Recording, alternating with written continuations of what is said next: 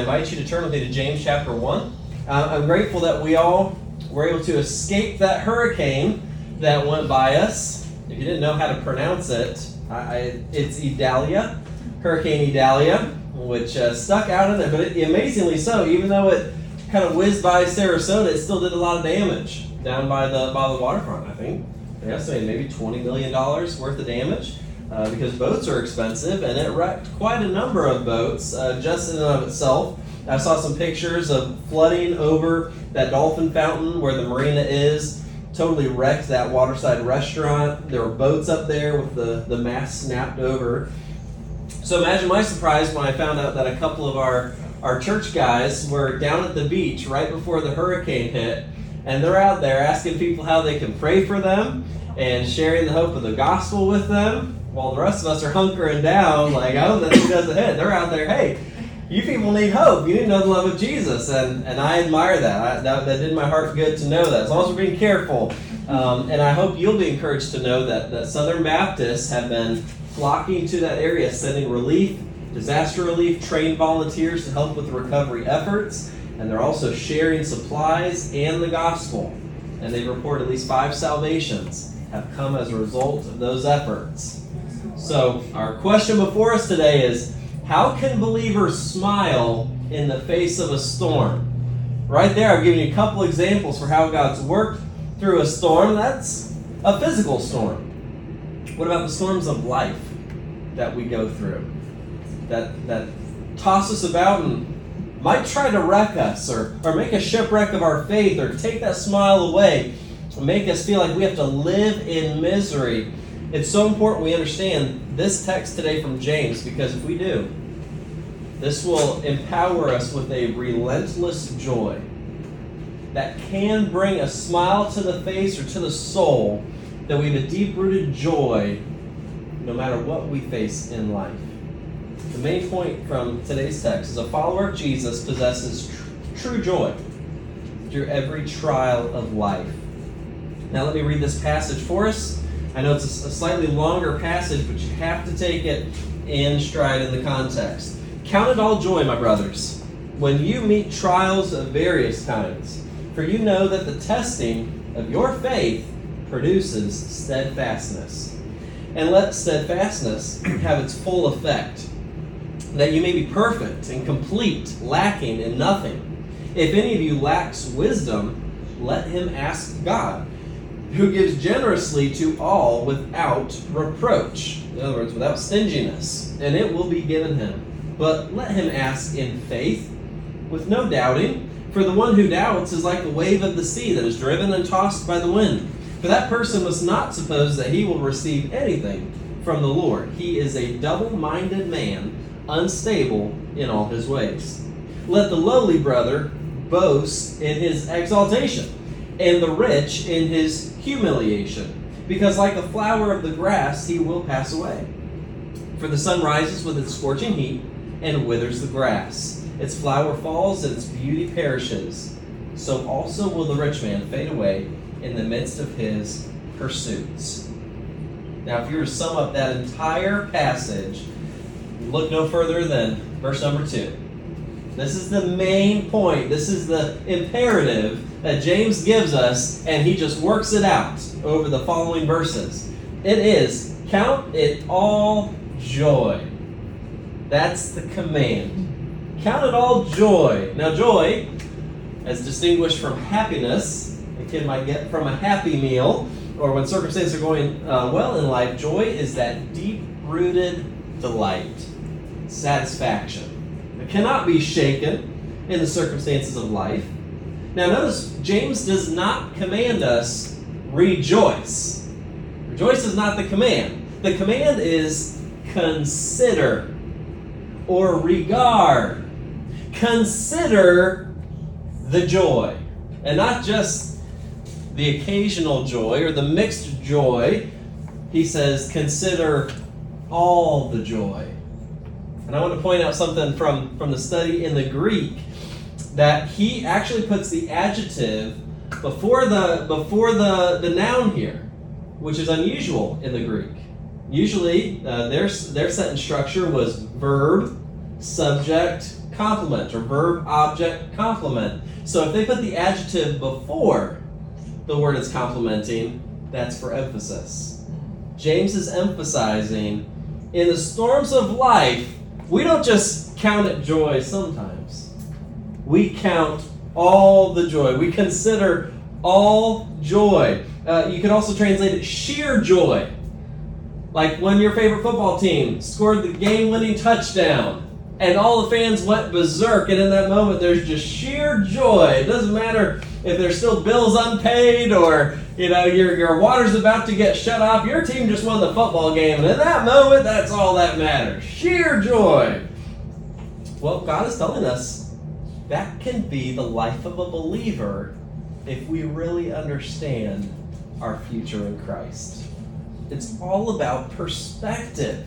It's all about eternity. Look at who he's writing to. He's not talking to the world. Who's he talking to? Brothers. In the Greek, it encapsulates sisters as well. So translate brothers and sisters. Family of God. Those who are loved by God. Christ is the object of your faith.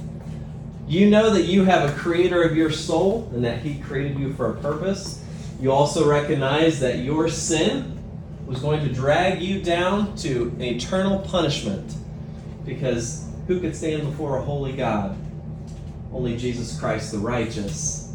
And he chose to stoop down. God the Son took on human flesh, lived a perfect life, and gave up his life. It was his joy set before him, Hebrews tells us, to pick up the cross and to pay for all of our sins. And those who recognize that message and embrace it and believe the gospel message, we've been set free. And the empty tomb is the receipt of that. So the only future that you need to be concerned about, the eternal future, that then shifts our focus for everything we experience here and now. Everything needs to be considered in light of eternity. We don't always think that way, though, do we? About our heavenly home, about the glorious future awaiting those who are in Christ Jesus. Revelation 21 tells you about there's no more tears, no more pain. There's a place prepared for you in a beautiful city. Instead, sometimes we think about that horrible day that we had recently. You're talking to your friend and tell them what a horrible day it was. It happens. Some days are bad, perspective-wise. But oftentimes, when I'm talking about how difficult a day was, when I talk it out, sometimes I realize really all that made that day horrible was a 5-minute conversation, or a quick app update, or reading someone's status, or reading that news article that just threw me off the whole day. So it wasn't really the day that was terrible. It might have been a terrible 5 minutes.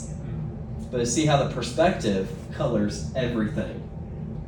Well, believer, if our life in Christ is forever, and we will taste and see and experience his glory and be with our Savior forever, that trial you're going through today really doesn't compare. Now, that doesn't mean it's not hard. Doesn't mean it's not important. He's going to talk about what we do with our trials. It is important to acknowledge them, but look at them with an eternal perspective. And right there, when you know you're on the winning side, what can the world do to you? What can hardship do to you to shake that joy? Nothing. And if you think, well, Josh, where are you getting this from? James doesn't really talk about eternity. Look at verse 12. I haven't read it yet, but this cap ends the whole thing. Blessed is the man or woman who remains steadfast under trial, for when he has stood the test, he will receive the crown of life, which God has promised to those who love him. The crown is coming. First we pick up our cross, but it's worth it in light of the crown. Paul David Tripp says this: Christian joy, it's not about avoiding life while dreaming about heaven. It's about taking an utterly honest look at all of earthly life through heaven's lens. We're not here to escape reality. The gospel redefines it. And if you're still uncertain, why should we rejoice in all trials Okay, James develops it in 3 points here. Reason number 1, verses 3 and 4. Testing makes us more like Jesus. Testing sharpens our faith. It's a testing of our faith to produce something. There's a reason that trials happen in life. Because God is fully committed to working in and through us to shine His fullest purpose and glory through us. And so that people will see Jesus in us. But I wasn't born looking like Jesus. How about you?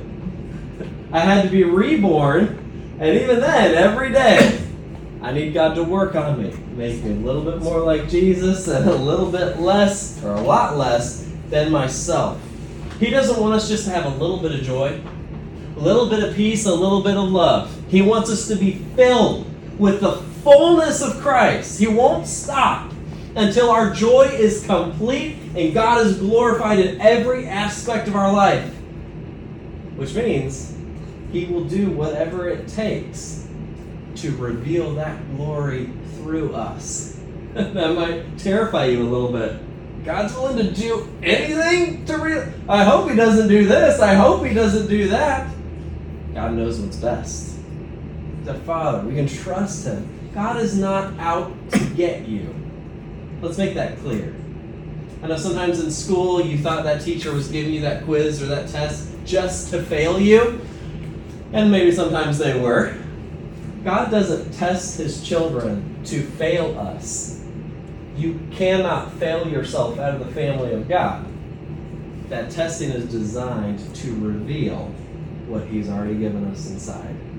To bring out, to refine, to purify.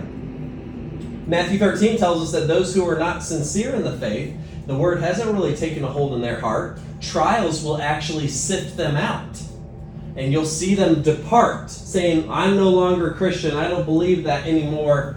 And if that continues to be their life trajectory, God uses trials to show, hey, this person was never one of mine to begin with. A true child of God will not reject the faith. It will go deeper in the roots of the faith. He's testing us to bring about a beauty. A great analogy that James is likening this to is actually what a goldsmith or a silversmith is doing.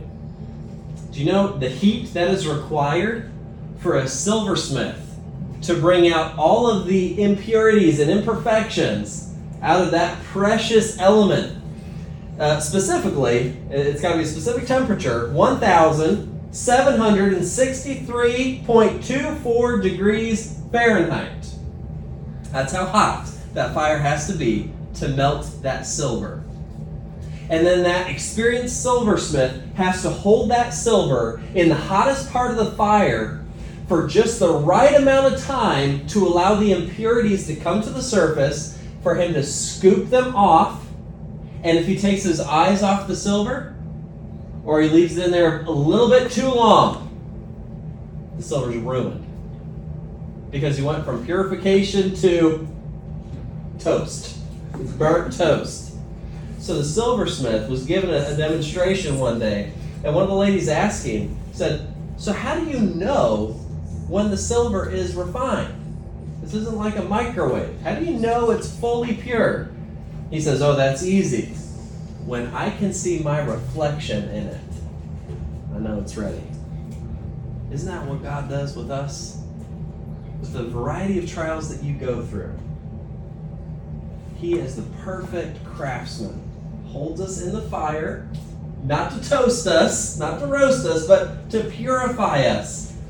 And right when that impurity comes out, He brings forth a shining, glorious vessel that reflects His image in this fallen world.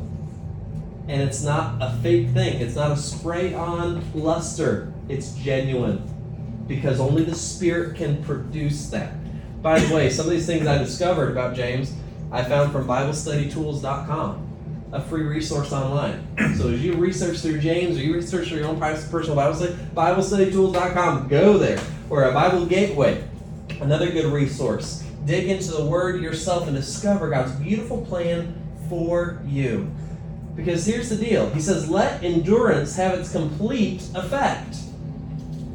Endurance or steadfastness was the word in the ESV.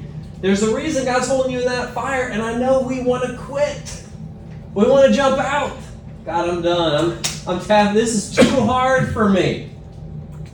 But when you trust the Father and you stay right in His hand where He wants you, He will accomplish the full work He was intending to do. Don't settle for half the joy or half the peace. Go all in with Jesus and watch Him go all in with you. You won't even recognize yourself as you go through that trial. As we were sitting in small group on Wednesday, our small group that started up, and to hear one of our members just announce this, I think I have cancer, and I'm going to get scanned for that in the next 2 weeks. But I'm not going to worry about it. I'm going to trust God with that. I'm worried for you. You're not worried? The hope that a believer can have in Christ can shine in any circumstance. So maybe you're in a season of trial of different sorts, and this speaks to you, whether it's a season of singleness. Oh, if only I was married, and if only I had these goals met, then I would be whole. Then I would be complete. God has good news for you. You are complete right now in Christ. And He is revealing His true beauty in you in Christ. You don't need a girl, you don't need a guy to complete you. It's Christ. Glorify Him in this season. Or as I said, cancer, that's affecting more and more of our people or people that we know. We pray for healing. Pray with bold faith, but God doesn't give healing yet. What is He still doing through that trial that we need to discover and seek His face about? Often in tears. But seek His face and watch Him show Christ in you. It will change your life. It will change the lives of those around you. So testing makes us more like Christ. I could stop right there, and that would be worth it. But testing does even more than that. Verses 5 through 8 shows us that testing causes us to rely on God. Testing causes us to rely on God. Because frankly, what else are you going to rely on? When whatever has happened, your comfort bubble has dissipated. So we rely on God. Let's be honest. Do we ever, well, sometimes, do we often know the reason why things happen the way that they do?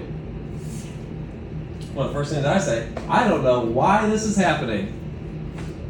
What did I do to tick God off this time? Now remember, He's not doing it to trick us or to fail us. So that's not on the table.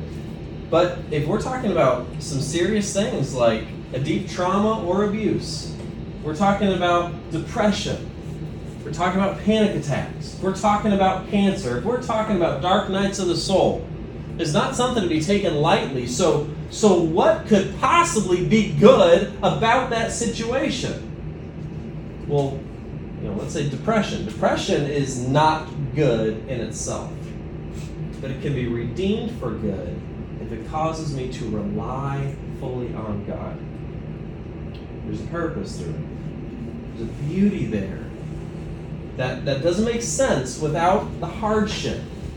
We can say, well, yeah, I rely on God in everything. But then He takes that thing away you're relying on. Fully relying on God. And James tells us where to go when you have those questions. Why? Why is this happening? Go to God. Let Him ask God.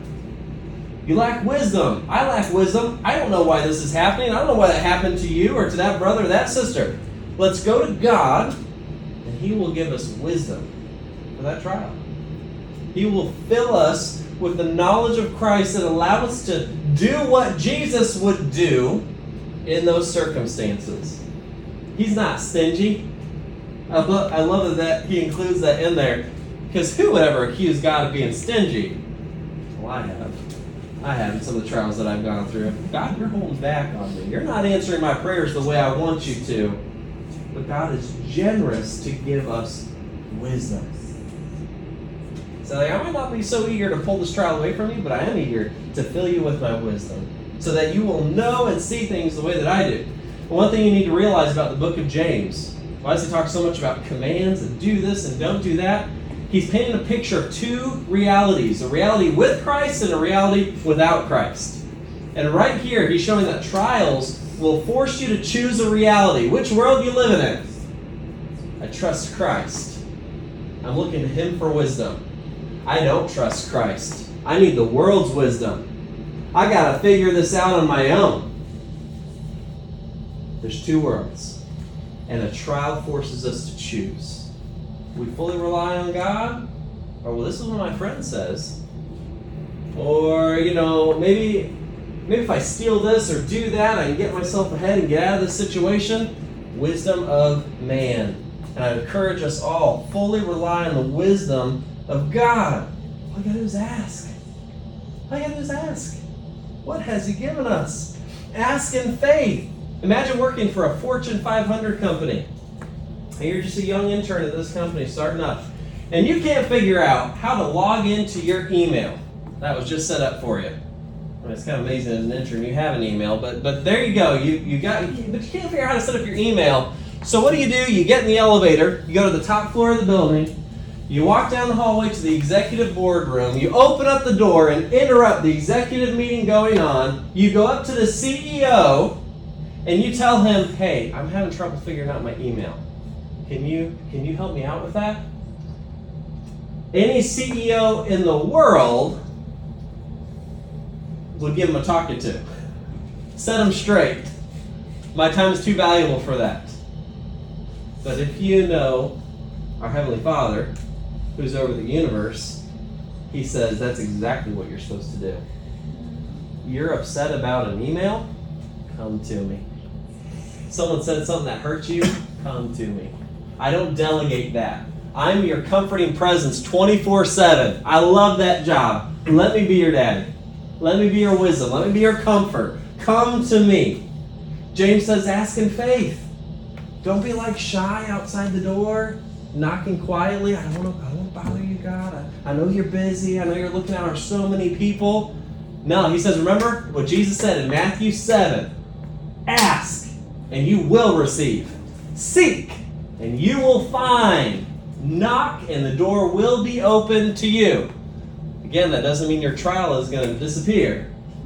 That might be what you ask for, but what he's telling us here to do is that bold ask.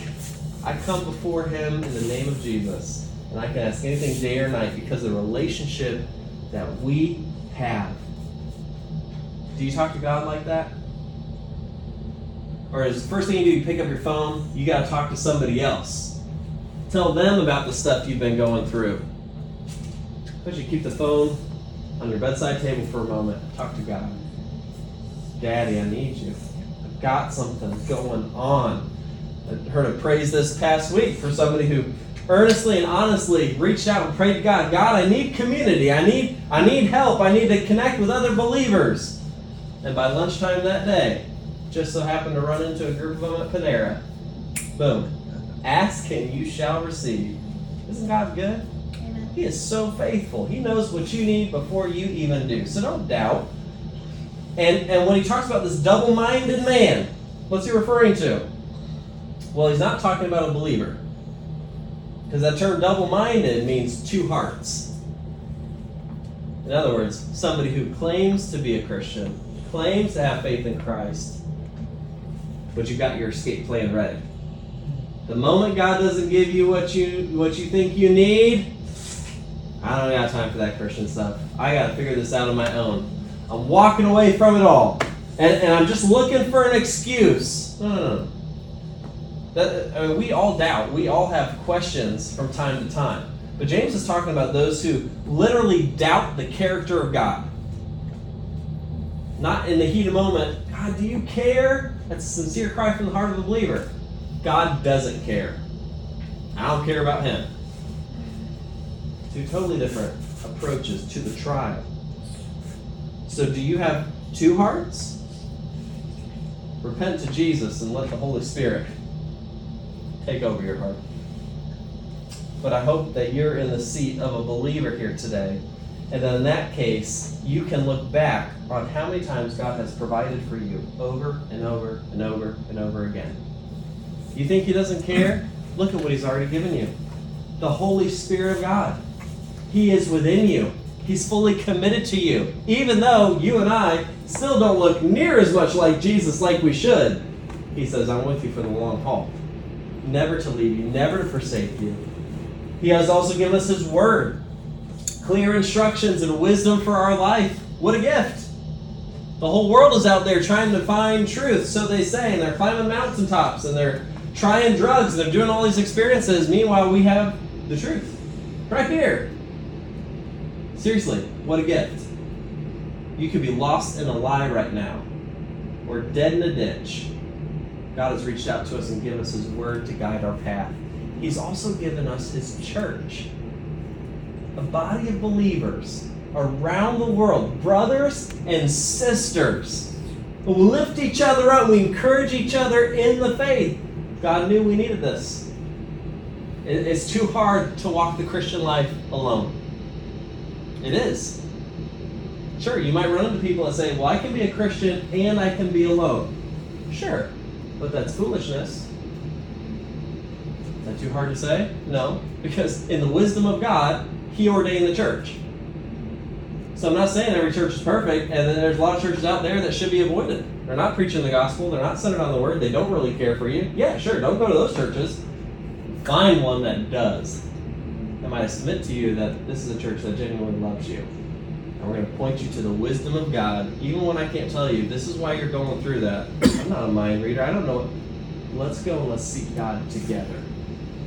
He's greater than all of our collective wisdom, but we need each other to move forward. And I can't wait to celebrate our church anniversary. Technically, it's September 18th. We're going to celebrate on the 24th. And I want you there, because we would not see all that God has done without every single one of you being a part in that journey. And bring some friends too. My goodness, they didn't see what God's doing here. Here's the third and final thing that James tells us our testing does for us. In verses 9 through 11, he tells us that testing gives us a balanced perspective on life. It's a little bit confusing. Doesn't quite make sense at first, but that's what he's saying. Testing gives us a balanced perspective. Life is short. Tim Keller, the late Tim Keller, recently passed away. He said it well. The gospel is that I am so sinful that Jesus had to die for me. Yet I'm so loved and valued that Jesus was glad to die for me.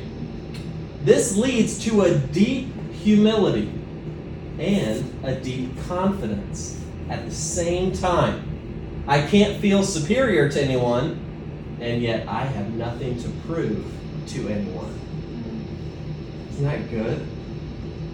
I have nothing to prove to anyone. So that's what he's referring to here when he talks about the lowly brother and the rich. Okay, so let's talk about confidence for a moment. We can confidently come before the throne of grace and talking to God. We can also go out confidently in our day-to-day walk. You said, well, Josh, you don't know what I did this past week. I sinned a lot this week. I messed up this past week. Are you covered by the grace of Jesus?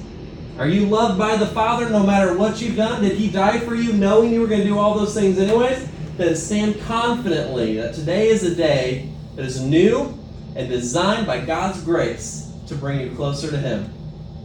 We don't need to walk around with our heads hanging low, do the shuffle walk of shame. Christ said, I came to set you free from that. Let shame just stir your heart to repent of that sin and rejoice in me again. So there's confidence there.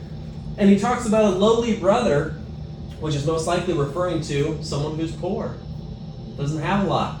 So in the fellowship of believers or in the eyes of the world, you don't technically have a lot to offer, especially the world, right? If you don't have money, we don't have any interest in you. Lowly brother, he says, let him boast. Let him boast in his exaltation.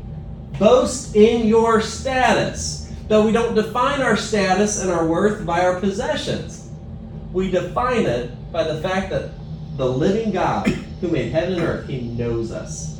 He knows my name. I'm on His heart. He's with me 24/7. Who are you, rich person, that think that you're somebody because of what's in your bank account?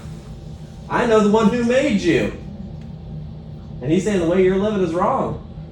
We're bold evangelists. We're confident. We know whose we are. It's not from me. I'm not the reason to be confident. It's all because of Jesus.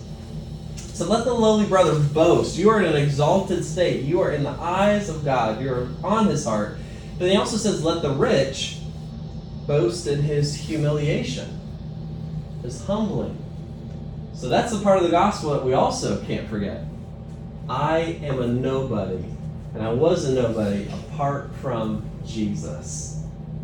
So the rich may go through a period where the riches dry up, or he's tempted to feel dependent on those things. That's where his joy and his happiness comes from. Well, James says, let the rich boast in the humility of the gospel. You didn't earn one thing by yourself without God's consent. Everything you have came from God. Oh, but I started the company. Okay, but who gave you the breath and life to do that? I drove all those miles. Who watched over you safely on the road? Remember, you are a nobody apart from Jesus, and one day, like a flower of the grass, you're going to fade. Your money's not coming with you. You're going to be buried in the ground, and people are going to drive by the cemetery all day long and have no idea who you are. You will fade from memory. But if you are in Christ, you're going to be remembered by the living God, and you'll be with Him for all of eternity. Is that worth it? Isn't that something to rejoice in? All good things come from above. And I heard a credible story the other day. We're a church plant. We're a new church, right? We decided to partner with a network of church plants called the Send Network. And our goal is to plant churches in areas where they need the gospel and to see healthy churches form around the Word. But I heard about one church planter up in New England. He was diagnosed with cancer several times in his life. And as he and his wife are preparing to plant a church with Send Network, he gets a new diagnosis. You have terminal cancer. You have 3 to 5 years to live at the max. This is a month before they launch as a church. And he has this revelation from the doctor. God might miraculously heal him. But now if you just have 3 to 5 years to live, do you really want to waste that working so hard, starting a church, evangelizing? Why don't you go and spend time with your wife? Wisdom of God, wisdom of man. To my amazement, he obeyed the Lord and he planted that church. And in just the last 2 years, they've seen over 100 people come to saving faith in Jesus Christ and get baptized. And they're about to plant another church. That's what he did. That's what he's doing in his final years of life. If you only had 3 to 5 years to live, would anything look different about your life? Are you laying up treasure for now? Are you laying up treasure in heaven? See, testing reveals what we're really doing with our life. Is finances really what we're laying up for the rest of our life? Is it riches? Is it the grass? I hope not. The sun knocked that all out of all of us over the summer. I might not be here in 5 years.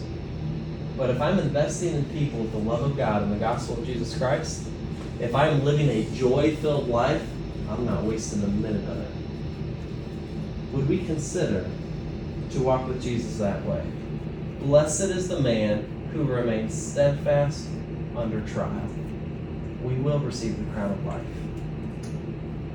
That's why we can smile in the face of the storm. And I can say that confidently, not knowing what storm you're going through this week or what you're going to face tomorrow. But I know the one who holds the future. He is watching over you, loving you, and he will bring you forth purer than gold. So here's just some final application thoughts. What do we do with this? James tells us to trust God with our finances, right? To not stress about it. When we're looking for that next check or we're looking to make ends meet, okay, well, the worldly wisdom would say, now you need to be a stingy person. I'm not helping out anybody until I take care of myself, right? Well, we were talking about this in men's group on Wednesday. What if, maybe money is tight for you, and we're talking about fasting. What if we fasted from one meal, maybe that you were going to eat out, save the $10, and pray and ask God, how can I use that $10 to bless somebody else? It's a heavenly way of thinking. It's God's way of thinking. Without taking things out of the bills you need to pay, but allowing you to be benevolent to those in need. What about evangelism? It's always scary to open your mouth and share the gospel. And it's going to take some time. Instead of rushing out the door of that store, that restaurant, you got places to be, you take a moment and you ask someone, how can I pray for you? And you look to share the gospel with them, because what's going to cost you 5 to 10 minutes could give someone eternity. What would you give to change someone's life for eternity? Can you give 5 minutes? It's a whole different way of thinking when we consider the joy we have in Jesus. So let's do that this week. Be a joy-filled church, and reach out to those who are not here to let them know we love them and we're praying for them. And whatever they're going through, we're going to go through it together because we're brothers and sisters. Let's pray. Heavenly Father, I thank you that in the storms of life, you have a plan. We're not just blowing around like waves in the ocean. We are anchored. We have a deep-rooted joy that cannot be taken away. But, Lord, we do doubt. And we do struggle when we wrestle with these things, inside and outside, and it affects us physically sometimes, and we struggle sleeping. I just thank you that you're so gracious. You never leave us. You work in us. And you expose those imperfections so you can purify us and make us more like Christ. So I pray that at the end of today, God, fulfill your purpose in us. Let us look more like Jesus at the end of today than we did at the beginning. And as we look back, I think we're closer to Jesus today than we were a year ago when this church started. So God, if that's all you have planned for Living Hope Church, we rejoice. We thank you. And we look more like Jesus. But Lord, we recognize that time is short. This world needs you. They need more healthy churches preaching and living the gospel. Would you allow us, by your grace, to reach more people for Christ? Would we double or triple or quadruple the people we lead to Christ this year than last year? We want to do this for your glory, King Jesus. And I pray as we go out, we'll go out with the joy of Jesus, fully relying on God and numbering our days, that we would receive the crown of life. It's in Jesus' name we pray. Amen.